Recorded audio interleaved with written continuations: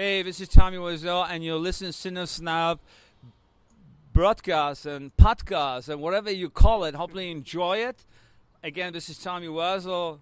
Give support these guys. They need you. They are good people. Bye. This is the Cinesnob Podcast. Welcome to episode 112 of the Cinesnob Podcast. I'm Jared Kingery. And I am Cody Viavagna. And Cody, we are basking in the afterglow of the 90th Academy Awards last night. Mm-hmm. I know you were at a party thrown by our pal Kiko, as once a former member of this podcast team. Let's go ahead and say it. He's a former member. Friend of the show at this point. He's been downgraded. Friend of the show, Kiko Martinez. A party that I used to attend when I lived in San Antonio, but I live in Austin now, so I sit and watch the Oscars by myself with my cats. So, yeah. Well, there was a nice spread last night. You missed a good spread. It's always a nice spread there, I think. A little lasagna, a little Caesar salad. With coincidentally, I had lasagna for dinner last night without even knowing. That is adorable. We were all on the same wavelength. Yeah. Did you make your Call Me by Your Name peaches you were planning on? No, I ran out of time. It's a labor intensive dish. Well, you can only make one every few hours, I assume, right? Oh boy, I mean, you're not as young as you used to be. Let's face it. Man. So, how did you do in your picks? I didn't actually make any formal picks this year. But I know Kiko requires you to make picks when you attend. Yeah, I got 18 out of 24. I really got screwed up in a couple of different areas. Kiko does not allow himself to win a prize for either him or his children when they happen to win, because Kiko makes picks for his children so that he can be ballsier. So I won second place. Bested by 1 point by Brian. But a friend of the show, Brian. Yeah. So wow. Oh man, you must have hated losing to Brian. Well, yeah, I did. But yeah, no, I got thrown off in a couple different areas. And I guess this can segue into the topic of conversation. So first of all, the short films screwed everyone up because they always do. So I got two out of 3 wrong on the short films. You mean you didn't pick Kobe Bryant to win an Oscar? I did, actually. That's the one I did pick. Yeah. And then there was some that kind of got everyone. I think I'm trying to think back.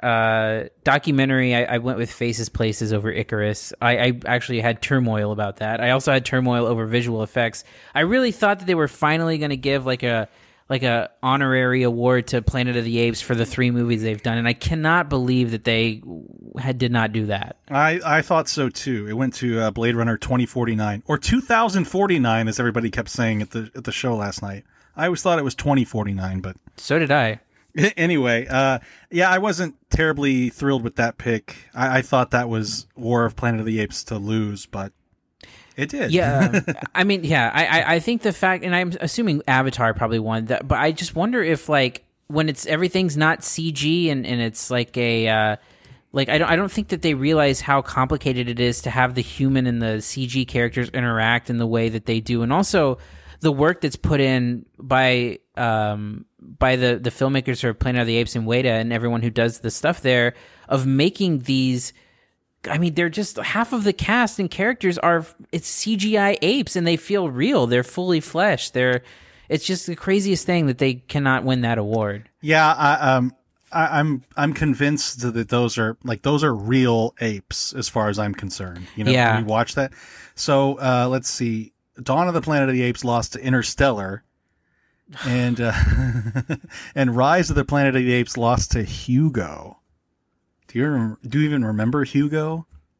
I mean, I have a faint memory of that movie. Yeah. I don't remember the visual effects in that except for like some clockwork. Look, it had really good 3D, actually. But yeah, I remember that now. I think that actually the first year that was up against some heavy hitters. I thought as bad as the movie was, or as kind of mediocre as the movie was, that 2011 Real Steel had some great visual effects. That was also in the running with Rise of the Planet of the Apes. But yeah, 2014 saw Interstellar, Captain America, the Winter Soldier, Dawn of the Planet of the Apes, Guardians of the Galaxy, and X-Men Days of Future Past, which I don't know how Dawn of the Planet of the Apes didn't walk away with that, but, you know. Mm-hmm. Anyway, that's one of the categories that's always hard to predict for me because it's all just really great now. Yeah, it is, and it's a weird one to be indignant about, but it's one of those things that, you know, I feel like they really deserve that, and it screwed up my Oscar pool. So the other ones, I mean, look, the show was not that surprising. There weren't many surprises. The stuff that I lost on was coin flip stuff, where Get Out had been trending for Best Original Screenplay, but Three Billboards wasn't eligible for the WGA award, so people were making a big deal out of Get Out winning the WGA, but Three Billboards was its main competition, wasn't nominated, and of course didn't win. I thought Three Billboards was going to come through on that, and then the second that happened, I knew it wasn't winning Best Picture, which I picked it for. So let's talk about, let's start at the top with Best Picture. Went to The Shape of Water. We never talked about it on this show, but I wasn't terribly impressed with The Shape of Water, and it kind of felt like all of the Guillermo del Toro movies to me, just sort of the same Lovecraftian homage genre film that really forgettable as soon as you stop watching it. I guess this one was a little more memorable because of the fish sex, essentially. But what did you think of the movie? I don't remember if we talked about it or not. I like it. I liked it a little bit more the second time that I saw it. I think that it's a good movie. It wasn't in my top 10. It's probably somewhere in the top 15 or so. I like a lot of things about it. I love Richard. I think Richard Jenkins is the best part of it. I love his performance. I think Sally Hawkins is great. I like Michael Shannon. I like Michael Stuhlbarg. I think that its parts are pretty good. I do think that, well, and I do like that it's weird. I do like that it's not this completely romanticized thing. Like, she has sex with this thing. Like, I kind of like that it embraces its weirdness in that way. That being said, it still felt a little slight, and it certainly didn't feel like Best Picture material. I was really hoping for Three Billboards, but didn't quite get there. Yeah, I thought of that.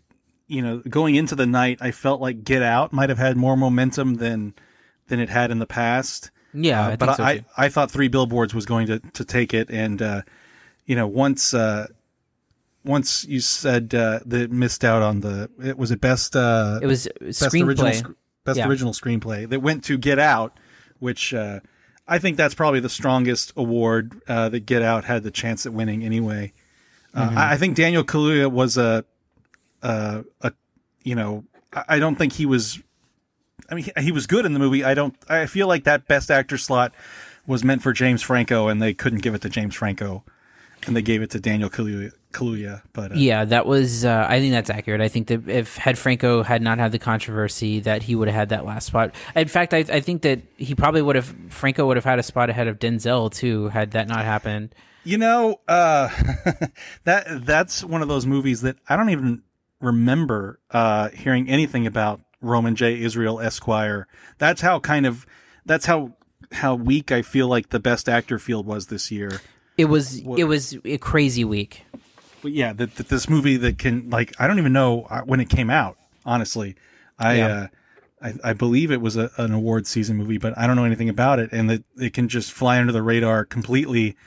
And, you know, Denzel Washington's always a pretty safe bet to get a nomination these days, but you know, a movie that you have no idea exists is a strange one for a Best Actor performance, which went to Gary Oldman, of course, in another movie I haven't seen, The Darkest Hour. I don't know if did you manage to see Darkest Hour? I did not. I don't know. That's another one that I have no idea when it was released, and I seeing the clips, I wasn't terribly impressed with anything in it. Look, I man. feel like, yeah, I mean, no part of that movie interested me very much. Especially, Especially when I kind of heard the feedback was sort of middling on it. Like I heard it was just okay.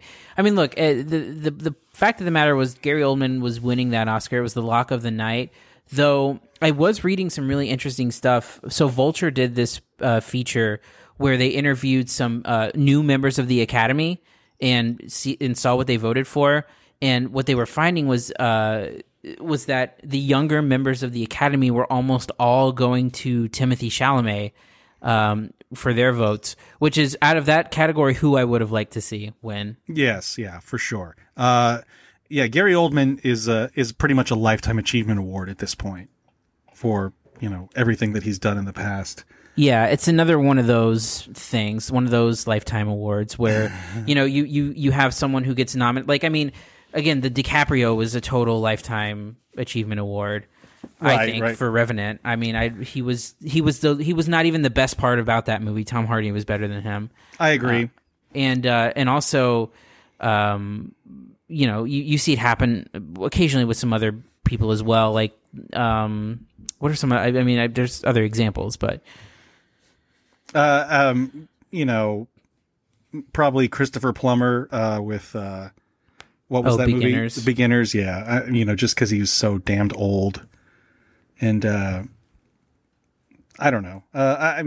Again, going back to Blade Runner, I think Blade Runner was very well done. I don't know that that's the one I would have given Roger Deakins an Oscar for over something like Sicario. Oh, yeah, or Sicario, or Prisoners, or any number of things. Skyfall. I mean, shit, he should have won for Skyfall, but he just got lucky that Emmanuel Lubezki didn't have a movie this year. But no, I agree, and also I would have given that Oscar to the guy who shot Dunkirk. I thought that was a better shot movie. Hoyt van Hoytma or whatever. That's a great name. Yeah. I same here. But I still can't believe he lost for Sicario because I thought that was, who did that? I got to look that up, who that lost to. But I mean, he's lost to Lubezki 3 years in a row on really solid films. That must have been Lubezki. That must have been Birdman, right? 2015. Yeah, that would have been Birdman. Yeah. So, excuse me. Which Birdman should have won. Yeah, that's true. I won't argue Lubezki's wins in any way, shape, or form. Yeah. No, I totally agree. I mean, it's a shame that you feel like they might trade every now and then, because I mean, Roger Deakins is incredible, but. Yeah. Anyway. So he lost to, in 2015, he lost to The Revenant, actually. Oh, that's right. Birdman was 2014. He was nominated for Unbroken and lost to Birdman. He was nominated for Prisoners and lost to Gravity. And those are all Lubezki movies. He actually lost Skyfall to Life of Pi. Oh, that was the big controversial one where it was a bunch of digital effects. Wasn't there a rumor that he secretly directed Unbroken because that was Angelina Jolie's film? I don't know. I thought that was something like that, or that he was at least mostly responsible for the directing duties. I didn't like that movie anyway, but yeah, it was a bad movie. So Best Actress went to Frances McDormand, which was pretty much a lock. I don't think there was any serious challengers to that. No, and it was completely deserved. I actually felt like I haven't seen Oldman, but the other three ones are very solidly, they deserved the award out of that category, I think. Yeah, I still would make the case for Laurie Metcalf over Allison Janney, just as a personal preference, but I don't mind Allison Janney either. And then the Best Supporting Actor, of course, went to Sam Rockwell over Woody Harrelson and God, who else was in that category? Richard Jenkins was in there. Christopher Plummer was in there. And, there was one other that was pretty good too. Willem Dafoe. Oh yeah, I would have given that to Willem Dafoe if I had the choice. I would have given that to Willem Dafoe, but I don't mind Sam Rockwell. I feel the same way, but at the same thing, it's a thing where I've been a huge fan of Sam Rockwell for years, and so it's actually really cool to see him, payoff there. Do you think Christopher Plummer's nomination was just a bone to throw for being like this guy that came in and rescued this movie from a predator? Yeah, I do actually. I do, because I think that you could have very easily substituted him with either of the guys from Call Me by Your Name, either Stuhlbarg or Armie Hammer. Would have both of them probably should have been in there. I loved. We talked about it before when we talked about Call Me by Your Name, but that monologue from Stuhlbarg, sealed the movie for me. It's probably one of the best pieces of acting all year. That scene. But Armie Hammer, I think, did a really good job too, and I think kind of got left out in the cold on that one. Let's see, what else was there? Best director, of course, went to Guillermo del Toro. I don't really have a problem with that. I don't have a real fondness for him, but I think that was probably the a reward for being well liked and being kind of a real positive force in the industry. I think he seems like a nice guy. He does. Though I will say, I would have much rather seen Christopher Nolan win for Dunkirk. I just felt like Dunkirk was the best directed movie of the year. Yeah, I can see that. I feel like it's one of those things where it's like you feel. I kind of feel like this was with Damien Chazelle last year. Like, it's hard to separate the film from the filmmaker, and it's hard to, it's one of those things where if you're rewarding the film, you have to reward the filmmaker too, because it's such a singular vision. Well, the weird thing about that is that that's how things used to be, and then the trend of the split came and just screwed with everything. True. For years, the split only happened a handful of times in the Oscars, and then it happened. I've got the list here because the split is such a weird thing. So the first time that it happened, I believe, was the first time in recent memory was when Ang Lee won for Life of Pi, and then was it Argo? It was Argo. Well, no, because Argo and Gravity were the same year, right? No, because Argo won Best Picture. Argo won Best Picture, and but wasn't nominated for Best Director. Right. Was that all the way back in 2012? Was it? I can't remember. I can't remember when Argo came out. Yeah, that was Argo. So Argo won Best Picture. Ang Lee won for Life of Pi. The next year, Alfonso Cuarón won for Gravity, and then 12 Years a Slave won Best Picture. And then in 2015, The Revenant won for Best Director, and then Best Picture went to Spotlight. And then in 2016, Chazelle won for La La Land, and then Moonlight got Best Picture. That's right. So, I mean, it's happened a ton, and I thought it was going to happen again this year. I really did. Yeah. I just didn't think that Shape of Water... I thought that they were going to, give Del Toro his Oscar, and then, give the recognition to Three Billboards. So even though Three Billboards got the acting nominations, I feel like it kind of lost the night a little bit. Yeah, I don't know. I'm curious as to if the controversy that played into it had any effect on that, because that's the one that is it still true that everybody votes for Best Picture, and then the guilds or the actors vote for actors? I don't know if they've changed that rule or not. I think I don't know, because wouldn't that make sense that you would have a 1-to-1 match on all the prizes that were voted on just by the guilds with WGA and DGA?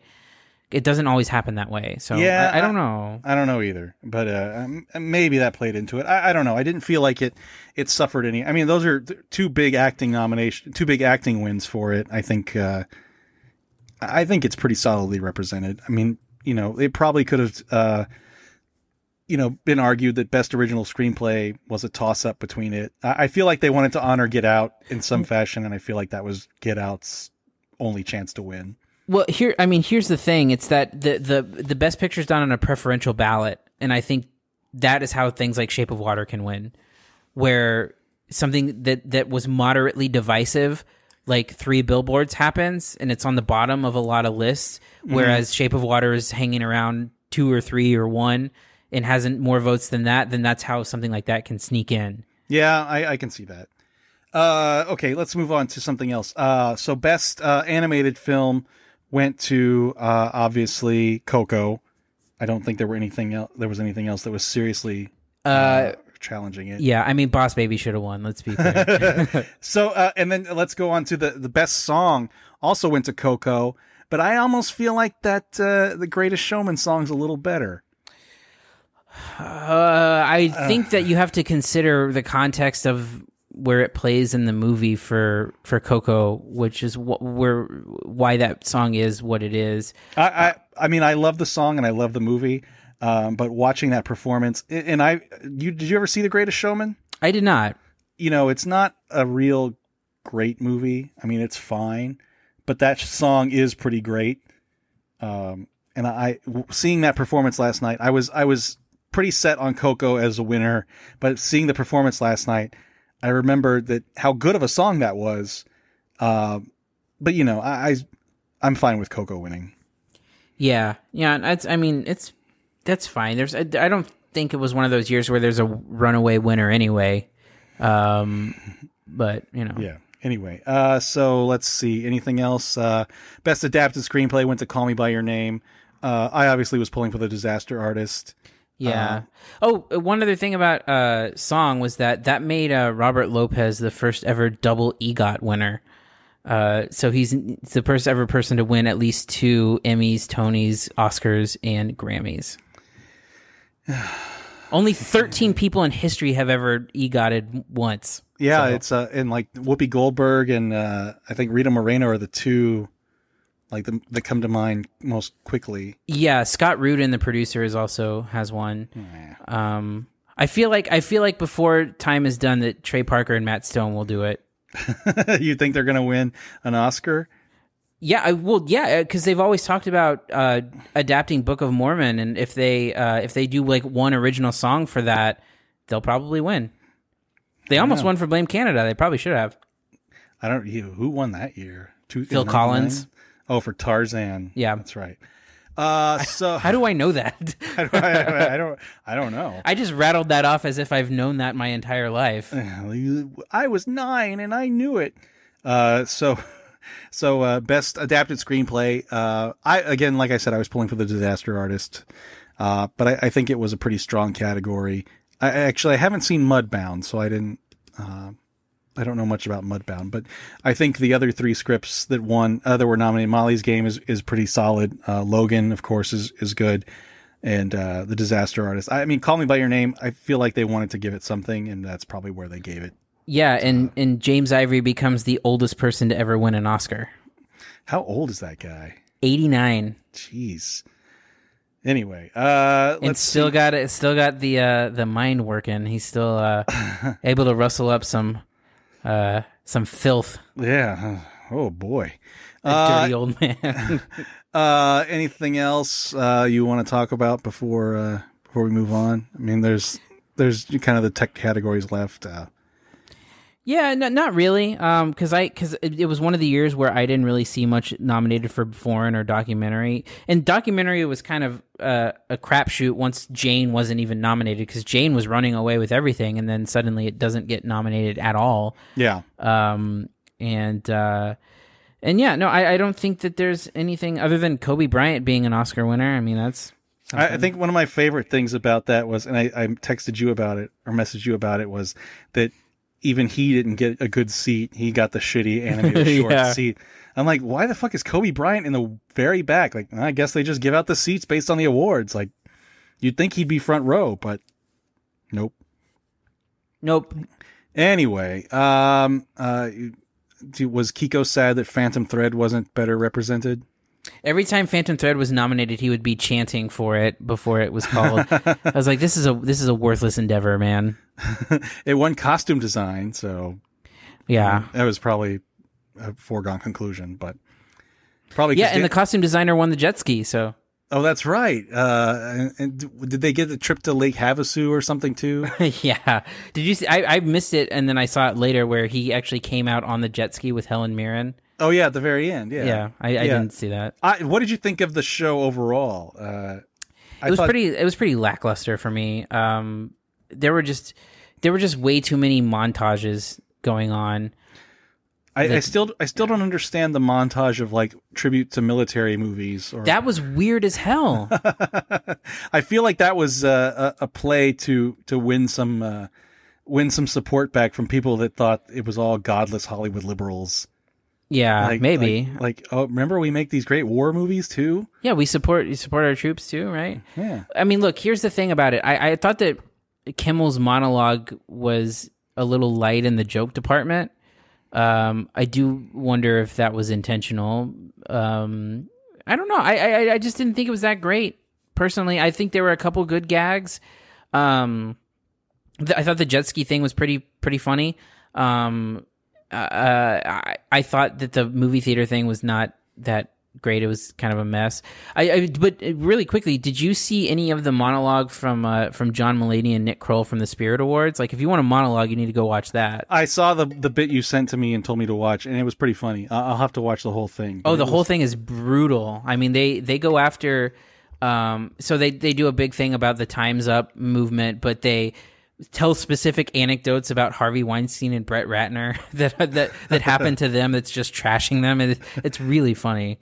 I'll put that on my list to watch. So on a different note, you and I had a little theater date last Friday with our respective girlfriends. So it wasn't just us. We couldn't make out as much as we wanted to, but we saw the San Antonio Symphony performance of La La Land live along with the film at the Majestic Theater.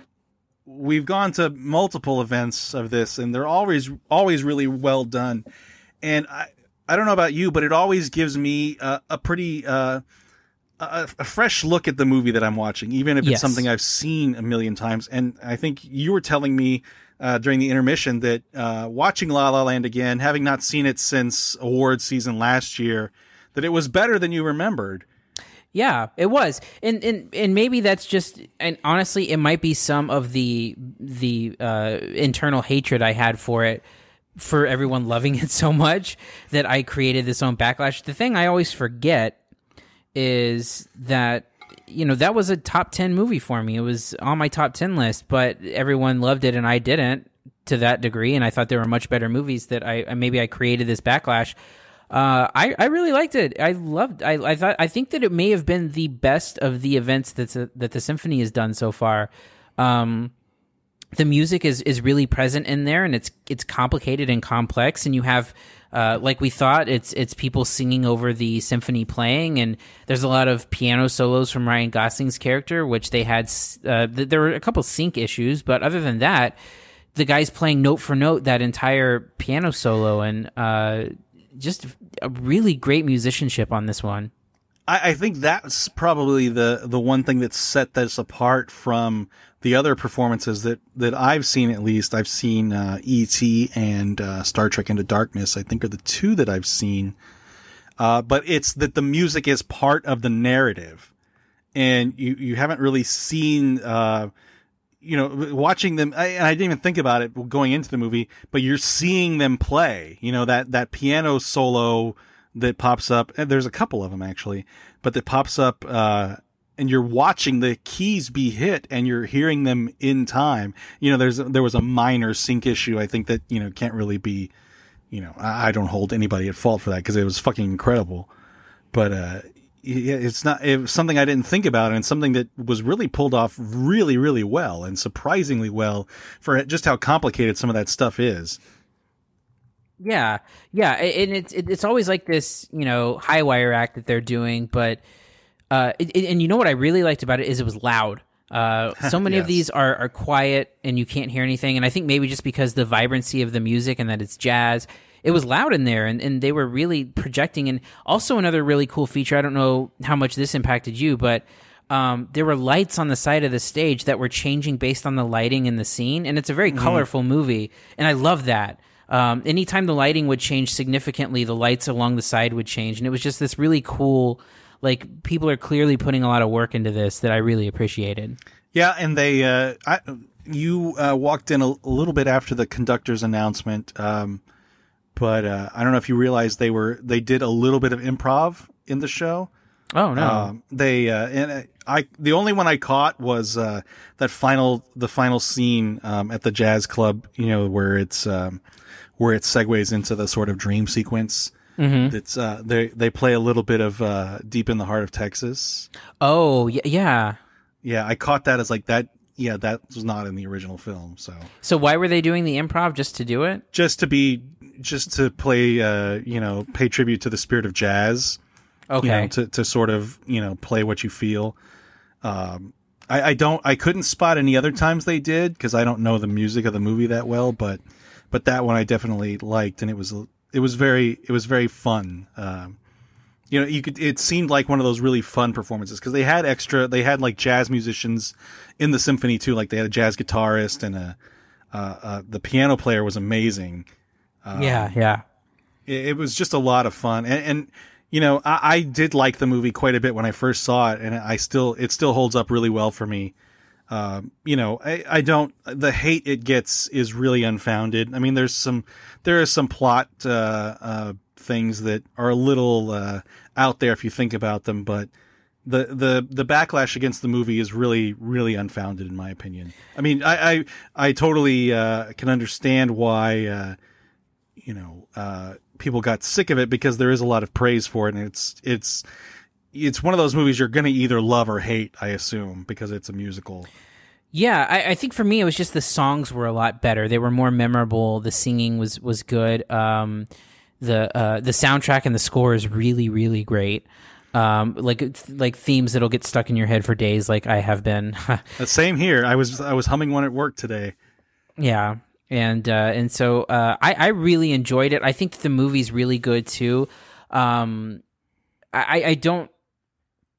don't know that it recaptures. So I think the thing that was bothering me was that a lot of people would say like, oh, it's like the golden age of cinema, and I just didn't think that it harkened back to that in any way. I just think it was a solid modern musical. I don't think that there was, and really.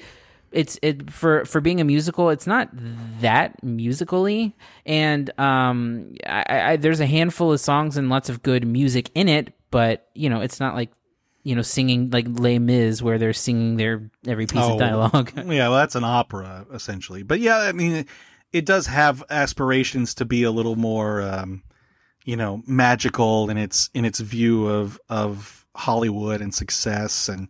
That's where it can get a little precious. We were talking about this, the sort of, mentality it has about jazz is a little bit, like, come on.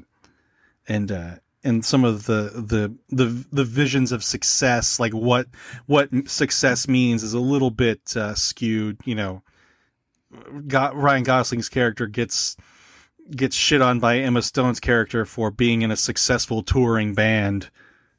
Where he's obviously making tons of money. And anyway, I can see where people can have some problems with plotting issues, but I think overall it's a really, really well done movie. And watching it in this atmosphere was a hell of a lot of fun. Right. Yeah, I'm with you. Yeah. So, again, we gave away some tickets for that. So do watch out for more of these coming up in the future. I did see they have, Pirates of the Caribbean, Curse of the Black Pearl coming up. Yeah. Which is I love that soundtrack too. And that's probably, I think that's the only Pirates of the Caribbean movie that I actually like. So I would like to revisit that one because it's probably been a good 12 to 13 years since I've watched that film. Yeah. And it has an absolutely awesome score to it. Also. Yes. Yeah. Okay. Yeah. That's Hans Zimmer, right? I think so, but I don't know off the top of my head. But yeah, we can look it up. Let's see. Pirates of the Caribbean score. Yeah, so Curse of the Black Pearl was Hans Zimmer. Yeah, so you were good. Good job. Apparently his he went on tour last year. He even played like Coachella, and apparently there's a concert tour of him on Netflix that just came out within the past week. Oh, really? Yeah. That's interesting. I was, one of my favorite channels that's gone from Sirius XM was a soundtrack channel. I think it was called Cinemagic. that was where I first heard. It's a terrible movie, but the soundtrack for oh shit, what is the Kevin Smith movie? Cop Out. Oh yeah, that movie fucking sucks, but that soundtrack is amazing because it's Harold Faltermeyer. Yeah, who did like Fletch and Beverly Hills Cop, and yeah. Anyway, so yeah, keep an eye out for more of these events from the San Antonio Symphony, and we'll hopefully have some tickets to give away for the upcoming stuff. There's a lot of really cool stuff that they do. So heck yeah. All right, let's go ahead and move on to reviews. Here are this week's reviews. This week we've got Red Sparrow. Dominic Gorba. You know my name? You told me. You stole my ID from the pool. That would be illegal. Were you just looking for me? I'd know where to find you if I was. Listen, I'm curious. Did you want me to know that you were following me, or are you just real clumsy? You Americans always think the rest of us are so interested and you don't do. So what made you want to become a translator? My mother is unwell. If I work for the government, the state helps me take care of her. My uncle helped me get the job. Your uncle is a very powerful man. In my country, if you don't matter to the men in power, you do not matter. Hey, I'd like to see you again. Why are we going to become friends? Is that what you want? I don't have any. There's a Russian restaurant right by the opera. Have dinner with me there. Tomorrow a date. Okay.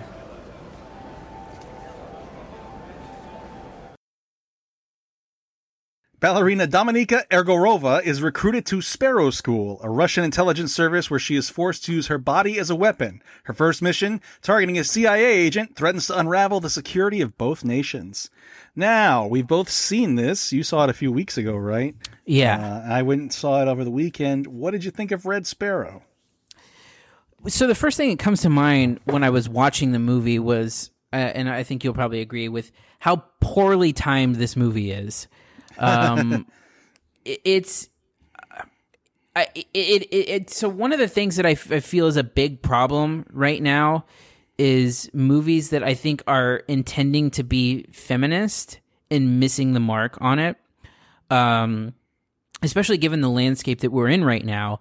And really, this movie could not come at a worse time.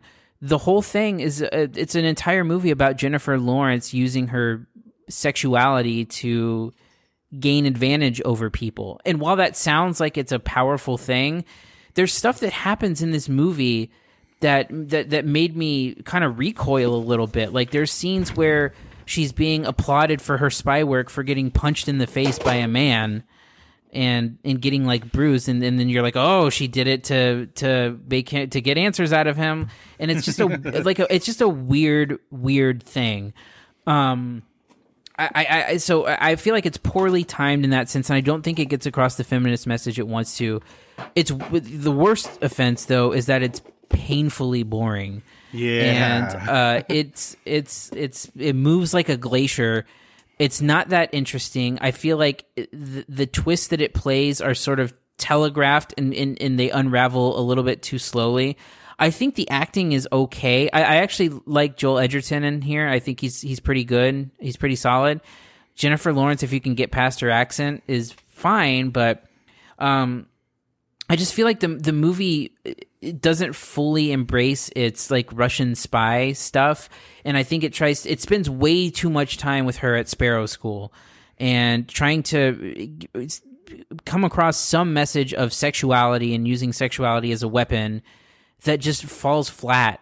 Yes. And none of that resonates on any level. And then after that, it's just kind of a mess of convoluted twists and plot points and, you know, trying to figure out who she is and what her motivations are and what she's going to do. And, you know, by the end of it, you just don't care. You know, I have the same feeling about it. I was not a fan at all, and I thought it was terribly boring. But it really pales in comparison to something that's really well done in this genre. And I don't know if you've watched it before, but it's FX, the FX show The Americans. I've seen a little bit, but not enough to get that. So I've been binging on it lately. I'm trying to catch up with the final season starting here later in this month, and it's just so much. It's done so much better. It's first of all, they have actors that really speak Russian, and they play up the implications, like the psychological implications that something like using your body to manipulate people into getting what you need to serve your country is shown with much greater depth and a sense of the torment it causes a person. This feels like it doesn't, like it just, like she just does it. Like it doesn't feel real at all. There's no psychological thing she goes through. She's a fucking ballerina who then is recruited to be a spy, and it doesn't seem to affect her psyche at all. Were you as put off by the sexual nature of it as I was, and the way that it's presented? Yeah, I mean, it's kind of gross in the way that the Sparrow School. The movie has Jennifer Lawrence call it whore school later to another character, and it's pretty appropriate, but it doesn't feel like it's it feels like this is left over from like some shitty Cinemax movie. Yeah, yeah. Well, here's the thing. There's one scene in particular that really rubbed me the wrong way, and I'm just gonna spoil it because whatever. Okay. So if you're sensitive to spoilers, whatever. So, but there's a scene where someone tries to rape Jennifer Lawrence's character, and she fights back against it. And in order to test her, they bring the guy who attempted to rape her back into the classroom in front of everyone and tell Jennifer Lawrence to let him have what he wants. And anyway, this whole thing comes to the conclusion where Jennifer Lawrence gets naked and makes her, or faces him instead of turning around from behind, and he can't do it or can't perform or whatever. And I'm like, this is a weird way of showing sexual power, being yeah, okay, we'll let him rape. It was just that whole sequence really was uncomfortable. I think.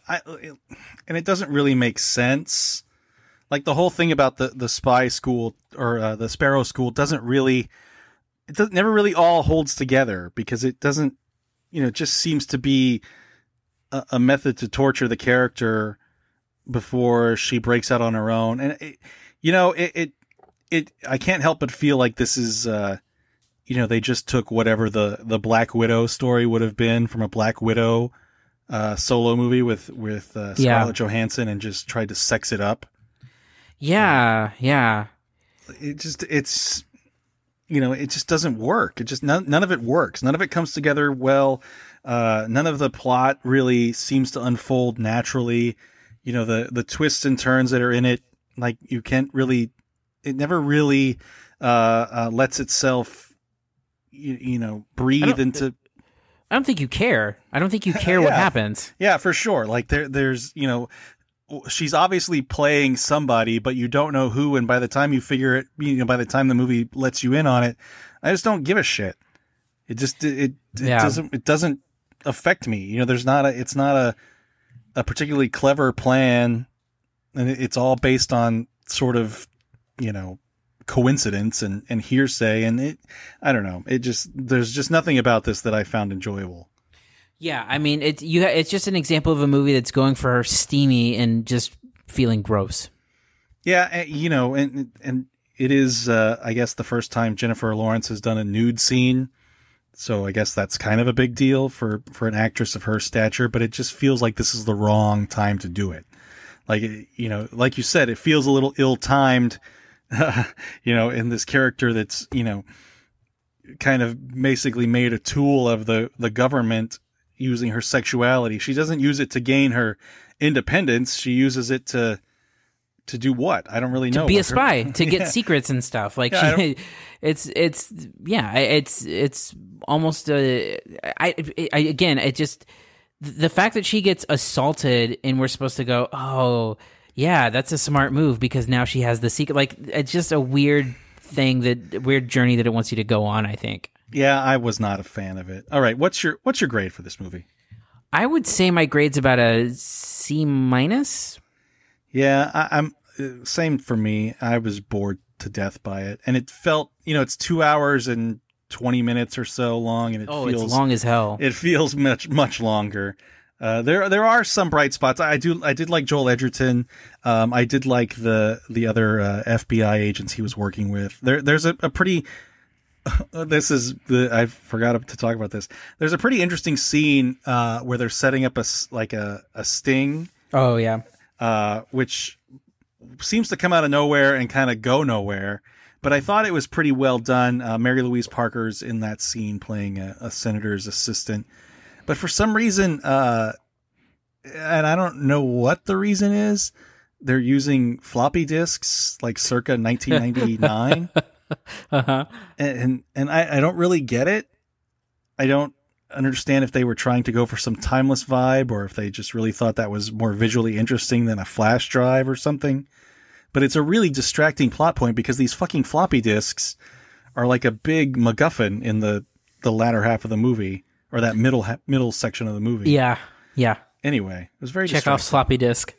Yeah, it is because it's Russian. Anyway, all right, let's go ahead and move on to our last segment, No Ticket Required. Find a comfy spot on the couch and welcome to No Ticket Required. All right, now this is our home video segment. You can go down to the Blockbuster or the Hollywood Video and pick up a movie for the night. Yeah. This is if you've got your local video store that's on the corner that has those swinging saloon doors where the porn is behind there. Classic. I always wanted those for a house of mine, but I never. A porn section? Yes. Walled off by swinging saloon doors. Yeah. Anyway. Yeah, go ahead. This is our obviously our home video segment. This is stuff on Netflix, on demand, Blu-ray, DVD. And this week we've got a movie that is an Oscar-winning movie now, I, Tonya. So let's play a quick clip from I, Tonya. Did you? I mean, when I was a kid, did you ever love me or anything? You think Sonia Henny's mother loved her? Poor fucking you. I didn't stay home making apple brown betties. No, I made you a champion.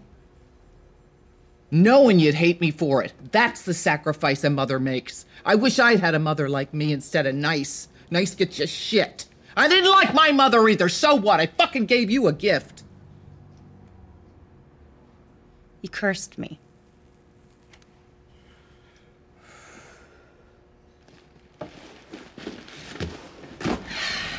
You're a monster. Spilled milk, baby. Now, this is obviously the, I guess, a sort of humorous biopic of Tonya Harding, who, of course, is famous figure skater who was part of a controversy where her opponent, Nancy Kerrigan, was attacked by people associated with her before the 1994 Winter Olympics in, I guess, Nagano, Japan. So you saw this on Blu-ray recently, Cody. How did it compare after watching it back during awards season? Watching it now. So, the movie, I liked it the first time enough. I just thought that I didn't like that its narrative device with the interviews that are happening with the characters inside the movie. I still didn't like that as much, but I do say that I do think that I like the movie a lot more. Specifically, I think that the performances are across the board really great. Allison Janney, obviously well deserving of her Oscar, and just this brutal character.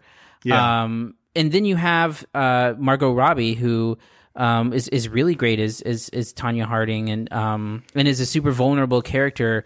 I think that the thing that people are sort of struggling with this movie, or have been, is the way in which it sort of is very sympathetic towards Tonya Harding for, the act that was orchestrated by her, and I think this book presents a point of view that says that Tonya Harding was maybe not as involved with that part of things, and who knows the truth. But from what I understand, the screenplay was based on actual interviews with her and Jeff Gillooly, but I don't know. But I think that the story is really good. I think that the script is really solid. I think that it's very funny. And I think that it's just kind of like a brutal look, and at times very unflattering look at a pop culture figure that has had a lot of mystery around her. And so whether or not it's completely accurate is, I guess, up for debate, but I like the story that's on screen. I think that it does a great job with its figure skating scenes. They're really well shot. It got nominated for an editing Oscar too, I believe. So, I think that it was appreciated in its filmmaking capacity. I don't think that it's amazing. It was not in my top 10, but it probably would have been in my top 15. So, very, very much worth watching, especially if you were. This was like the biggest story, this and OJ of the 90s, right? 1994 specifically. I do feel like the movie lets Tonya Harding off the hook substantially, and I feel like it's a pretty kind portrait of her. And that was my biggest problem with the movie, is that it doesn't necessarily feel like it's completely honest, and it really indicts the viewer as being party to this terrible life that she's had, which I don't think is fair at all for the public. I believe that I feel like, yeah, Tonya, maybe she had a terrible mother, but anything after she became an adult, I think, was her own doing. And that's where the movie loses me a little bit, because I don't feel like it's necessarily completely honest with the character of Tonya Harding. It wants to paint her as a sympathetic figure, and I think it succeeds in certain points, but I think by the end of the movie, it has an agenda and it reveals itself, and I don't necessarily agree with its point of view completely. But yeah, so is there anything else on this disc that would be of interest to people viewing it maybe for the second time or even the first time? It's pretty bare bones in terms of features. It's got a commentary track as well as some deleted scenes, and then the behind the scenes featurette. But I don't think you want anything more out of a Blu-ray. I mean, I'm a junkie for the behind the scenes stuff. I love watching interviews or behind the scenes stuff. Deleted scenes I could, or whatever, but I like behind the scenes stuff. All right, so ultimately, what's your grade for I, Tonya? We didn't talk about it. Yeah, my grade for I, Tonya is a real solid B. Yeah, I think I'm in the same boat with you on that. I enjoyed it pretty well for what it was. All right, that's it for this week. Next week, A Wrinkle in Time. Are you excited about A Wrinkle in Time? No. Well, it's a huge star-studded affair. Ava DuVernay directing, Oprah Winfrey, Mindy Kaling, Reese Witherspoon. Let's just say I've heard some things. The advance word has not been as necessarily positive as some of these other nerd properties have been. Is A Wrinkle in Time a nerd property? I think so. I think so too. Because it's like, I don't know if you've noticed this trend. They let these people, these film writers, see the movies early, and it's always kind of the same group of people that seem to be somewhat predisposed to liking these things. Yeah, I think so. I think they play to their crowds. Yeah, it's kind of like a Fantastic Fest audience loves everything that comes out of it. Anyway, so that's coming out this week. Anything else this week? I don't think so, right? That's the big film. A Fantastic Woman opened here in best foreign film. Oscar winner opens in San Antonio in our market. Other than that, I will be at South by Southwest this weekend. So. Oh yeah, it's my first year in 5 years skipping it. I feel good about my decision. It's a really stressful thing for me, and I'm trying to minimize the stress in my life. So, well, I'm excited. I do think I will be going downtown to just kind of check out some free stuff on Saturday. My girlfriend really wants to see that Roseanne replication, or whatever you want to call it. I'm sure she's going to drag you out to that. I'm sure you don't care about that at all. You know what? I'm being totally honest. I could take or leave Roseanne. I don't mind it, but I don't love it. She is a huge Roseanne fan, and when I told her about that, she really made made it known that she wanted to go sit on Roseanne's couch or whatever the circumstances are. Did you see the trailer from last night? I did. It looks fine. I guess we know how they're getting out of the he's supposed to be dead thing. Oh yeah, he has sleep apnea or something. Yeah, whatever. I don't know. I'm fine with Roseanne. It wasn't my favorite show, but I don't dislike it. It's not like watching. At least I can rewatch it now because it comes on one of those antenna TVs or something. One of those channels that shows like the old shows all day long. Mm-hmm. Anyway, I can rewatch that easier than I can rewatch something like Full House, where I just watch that and go, "What was I thinking?" Anyway, but Roseanne still holds up pretty well. But you know what show really holds up well is fucking Alf. And I will keep saying that forever and ever. So. I've never seen Alf at all. It's actually pretty solid. I mean, if you can get past the fact that it's a puppet, and that's something they need to reboot is Alf. I would watch a reboot of Alf tomorrow. Really? You're not an Alf purist? Well, I mean, I would assume they would do one of the sequel series things they do now. Is the person who did the voice still around? Yeah, he's. You've never heard the stories of that guy? He's fucking insane. Oh, really? There's a story that Tina Fey tells. Was it the 50th anniversary of NBC or 60th anniversary of NBC or something? They had a big show. I think she wrote on it.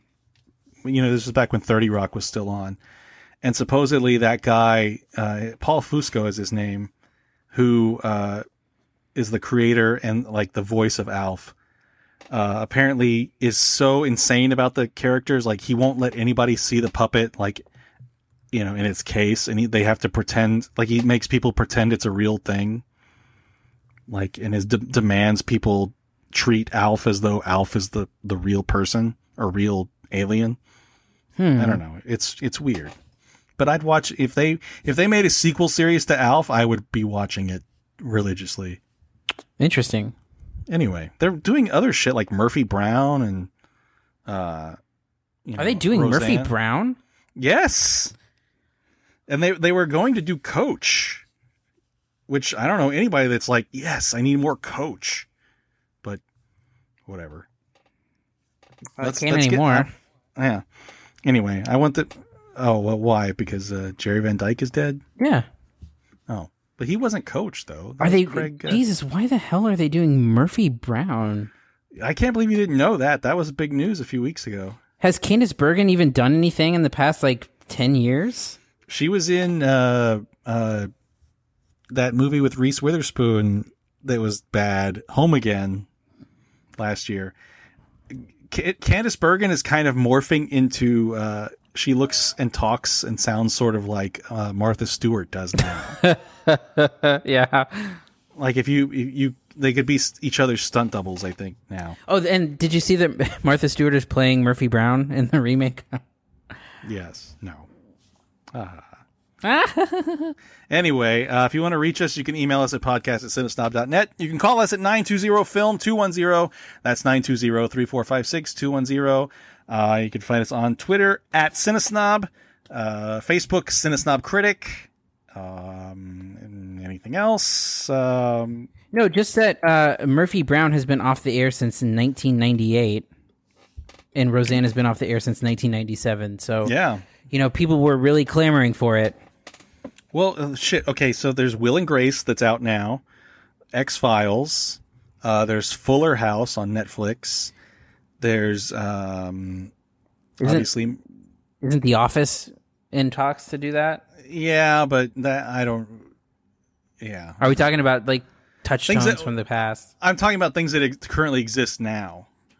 Like, there's already those 3 reboots. They're doing that Karate Kid series. Yeah, that's weird because that was a movie. That's a little different in my opinion. It's these sitcoms. They're like, let's just do this again. Yeah. The X-Files is the weirdest one to me. I actually enjoy some of it. I heard that the new season was really good. I'm 5 episodes behind, but it's funny because where the situations they put the characters in don't make sense to where they would be now. Mm-hmm. It's almost like they're writing as though they're just filling in like season 4 again. That's weird. It's like, oh yeah, they're still FBI agents investigating these monsters of the week. Oh yeah, but there was some like violent controversy there. I don't know. It doesn't make any sense, but they're enjoyable from time to time. The X-Files is probably the most 90s show that I still enjoy. Like if you watch they kept the same opening sequence and it is so 90s. I love it so much. It just really? That's cool. Yeah. It reminds me of being, 15 and watching cable late at night and thinking I was the only one in the world watching that shit at that time. Anyway, anything else before we go? No, I don't think so. I think we're good. April 13th, we have Birdman Live. We're not part of it, but there is Birdman Live. If you go to our Facebook page and scroll through the post, we do have a link to get buy one, get one free tickets to that. This is something you do not want to miss. It's such a cool event for us. We get the guy who actually composed and performed the music inside the movie. So please come out and support Art San Antonio and do it with buy one get one free tickets. All right. On that note, I'm Jared Kingery. And I'm Cody Villafana. Thank you for listening to the Cine Snob podcast. To read reviews, interviews, and more, visit cinesnob.net. See you next week.